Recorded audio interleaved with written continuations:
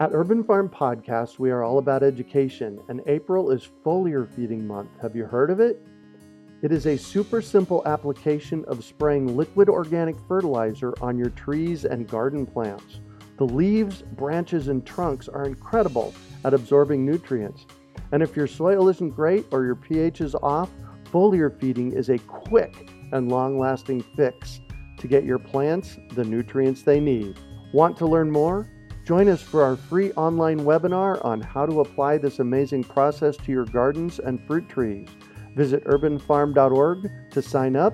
That's urbanfarm.org. Greetings, urban farmers, gardeners, and healthy food visionaries. Farmer Greg here, and welcome to the 637th episode of the Urban Farm Podcast, where every day we work together to educate and inspire you to become part of your food revolution. Today is Farmer Friday, a quick gardening tidbit. Each episode will feature less than 10 minutes of essential content for your growing success. Today, we're talking with Christy Wilhelmi of GardenNerd.com about growing great berries. Welcome back, Christy. Thank you. Thanks for continuing to play, and I love seeing your smiling face. I know our listeners can only hear your smiling face, but it's nice to see you. Thanks a lot. Well, good to see you too. So growing great berries. First of all, you wrote a book about this, sort of. I did. Yeah. Yes. Well, the sort of Yes. part is about fruit trees, but it also includes berries, right? Yeah. There is a chapter on growing berries and other small fruits in my book, Grow Your Own Mini Fruit Garden, which came out in May of 2020. Nice. 2021, this Yeah. year. It's just a blur. The whole Right. thing is a blur. Oh, yeah. So growing great berries. Talk to me about that. Yeah, I love growing berries because they're seasonal and so they're precious, right? Oh, And yes. That's a good way of putting it. I feel like we don't really appreciate the effort that goes into them. And some of them grow wild, like, your caneberries, your blackberries and raspberries and boysenberries and loganberries. Those can grow kind of wild.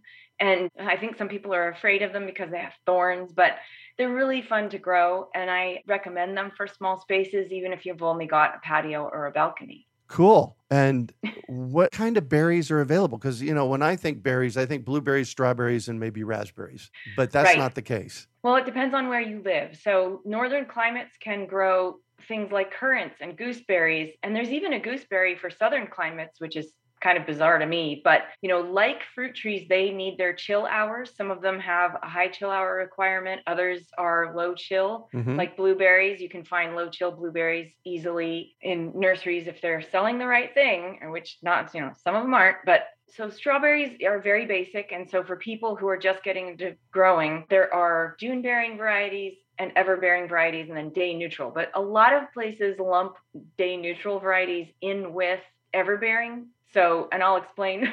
Thank you. I was going to say, all right, what are those terms? Yeah. So June bearing varieties are for people who like to make preserves and jam. They kind of happen all at once over the summer and you get a bigger harvest kind of all at once. Whereas ever bearing varieties will give you a smaller harvest, but throughout the season. And where I live, where we don't have a cold, season, really, there's no frost. We are even getting berries in December and February. So you'll get a harvest all through the year, but it's a smaller, you're picking a few here and there kind of thing instead of having a bushel full. So those are more for eating types. Uh-huh. So it's a good idea to plant both. If you want to mix it up a bit, you'll have a higher harvest in the, in the summer months, spring and summer months, but they're fun to grow. Now, are we talking just strawberries on this Juneberry and everbearing? Yeah, a June and everbearing are specific to strawberries. When you get into the others like blueberries and blackberries and raspberries and loganberries and all the cross varieties of those are just kind of what they are. So mostly you want to focus on chill hours for those, choosing the right variety for your climate. And there are some that, like, let's talk about caneberries for a minute. Those are the ones that are going to have usually thorns on them, but there are thornless varieties. Those are your blackberries, raspberries, boysenberries, etc. And they are most likely running types. Most of the time, when you plant them, if you plant them in the ground, they're going to start coming up, a good distance from the mother plant, or they will root themselves from canes that droop over and anchor. So for me, I took one blackberry cane and I planted it in a pot, but I didn't put that pot on a saucer. I put it right on the soil. It Uh-oh. grew down through, yeah, exactly. You know where this is going.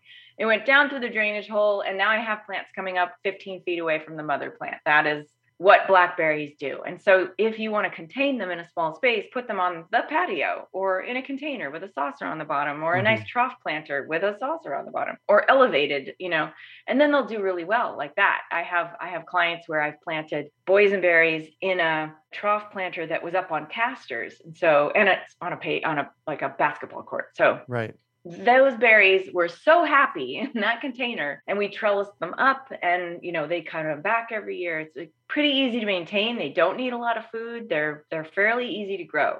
So I like them for that reason. Nice. And you mentioned something that's a really important distinction that we need to make, because it is the difference between, oh, you just bought a plant and you're going to get fruit, and, oh, you just bought a plant and forget it. It ain't never going to happen. And that's called chill hours. Right. Chill hours, very important. So chill hours are technically temperatures between 32 degrees Fahrenheit and 45 degrees Fahrenheit over winter during the plant's dormant season, or the fruit tree's dormant season. And I think your listeners have probably heard a lot about this in regard to fruit trees, but the same applies to berries. So there a lot of berries need 1,200 chill hours, and where I live, we get like 150 to 300. So we don't grow those. Right. So, but you want to seek out low chill varieties if you live in climates that are coastal or don't get a lot of chill hours. So, or in the desert. Exactly. Right. So you have the same problem as we do here in sunny Southern California. And it's a matter of, you can create microclimates where sometimes those things will work, but, or they'll maybe adapt. It's not a general rule of thumb, though, is choose the varieties that are going to work where you live. Yeah, exactly. And that's a big key. Make sure that you know how many chill hours you get in your area, and then make sure you buy one that's chill hour appropriate. Exactly. Awesome. Yeah. All right. What else about berries? Well, when it comes to things like blueberries, they really need acidic soil. Oh, yes. So that's one of the things where I don't know. I have really alkaline soil. Folks on the East Coast and Northern Territories have alkaline or acidic soil, but I do not. And you probably don't either. We don't right? here. Yeah. Yeah. So for that reason, blueberries grow really well in containers, because you just fill it with acid planting mix, something that says rhododendron or azalea mix on the bag. I have had people plant them in straight peat moss, but I'm not a big fan of peat moss. So right.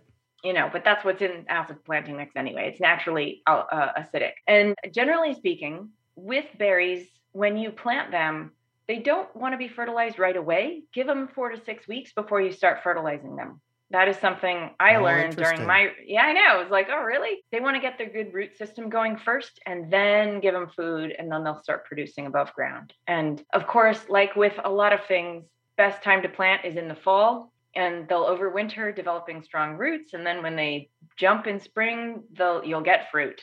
Otherwise, if you're planting, don't plant in the middle of summer, right, or even late spring. Plant really as early as you can, as early as your soil can be worked. And they may take a year to get going when you plant them in the spring, but if you plant them in the fall, you're more likely to get a harvest right away. Wow, how cool. I got to know something. You are like one of the smartest gardening people I know. The conversations that we have been amazing. Give me 30 seconds on how this happened. How this happened. 30 seconds. I am a nerd. That's what garden nerd is all about. It's like when you can never learn everything about gardening. And so I just find that I'm fascinated by the science behind it. And I dove in really deeply, and early on the information sticks. Now it kind of slides off my brain, but it's just one of those things that you can never learn it all. And so it's one of those fascinations and obsessions and addictions that you can have that's healthy. Right. Amen to that. So tell me about your latest book. I'm really excited about that. Sure. So Grow Your Own Mini Fruit Garden. It is all about growing fruits in small spaces, including berries that we just talked about. Mm-hmm. And basically, it is going to walk you through the process of choosing the right location, choosing the right fruit trees for your area, design concepts of how to make them work in small spaces, and some really cool backyard orchard culture techniques, which I'm going to talk about in a different presentation with you. And then stuff on berries, and then pest control and how to prune. And yeah, it's basically everything you need to know. So if you are planning to plant a fruit tree or some berries, it's going to really help you along the way. Well, and I don't want people to get put off by the title, your own mini fruit garden, because backyard orchard culture is all about keeping our trees small anyways, right?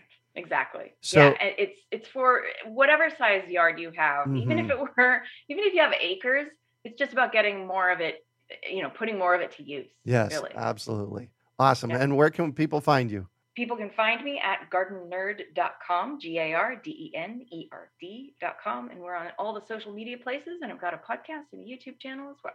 Awesome. Well, thank you for joining us once again. Thank you. We hope you enjoyed today's episode of the Urban Farm Podcast. Remember to listen for tips, advice, and resources to help you on your journey with urban farming. You can find us on the web at urbanfarm.org or send us an email to podcast@urbanfarm.org. In the words of Vincent van Gogh, great things are done by a series of small things brought together. Be encouraged that with each lesson learned and skill developed, you are one step closer in the direction of your dreams. One of the first things that many of us learn when we start to garden is how to water and fertilize the soil. But there is an exception to this rule, and it's called foliar feeding. You should foliar feed or water the leaves of your plant with liquid fertilizer when you want certain nutrients to be absorbed better. Not only are the leaves great at uptaking liquid fertilizer, if your soil isn't very good or your pH is off, foliar feeding can help your veggies and fruit trees quickly get the nutrients they need to thrive. If you're ready to start foliar feeding for maximum growth, yields, and quality, head on over to urbanfarm.org/feed the leaves to see our selection of foliar feeding products. That's urbanfarm.org/feed the leaves.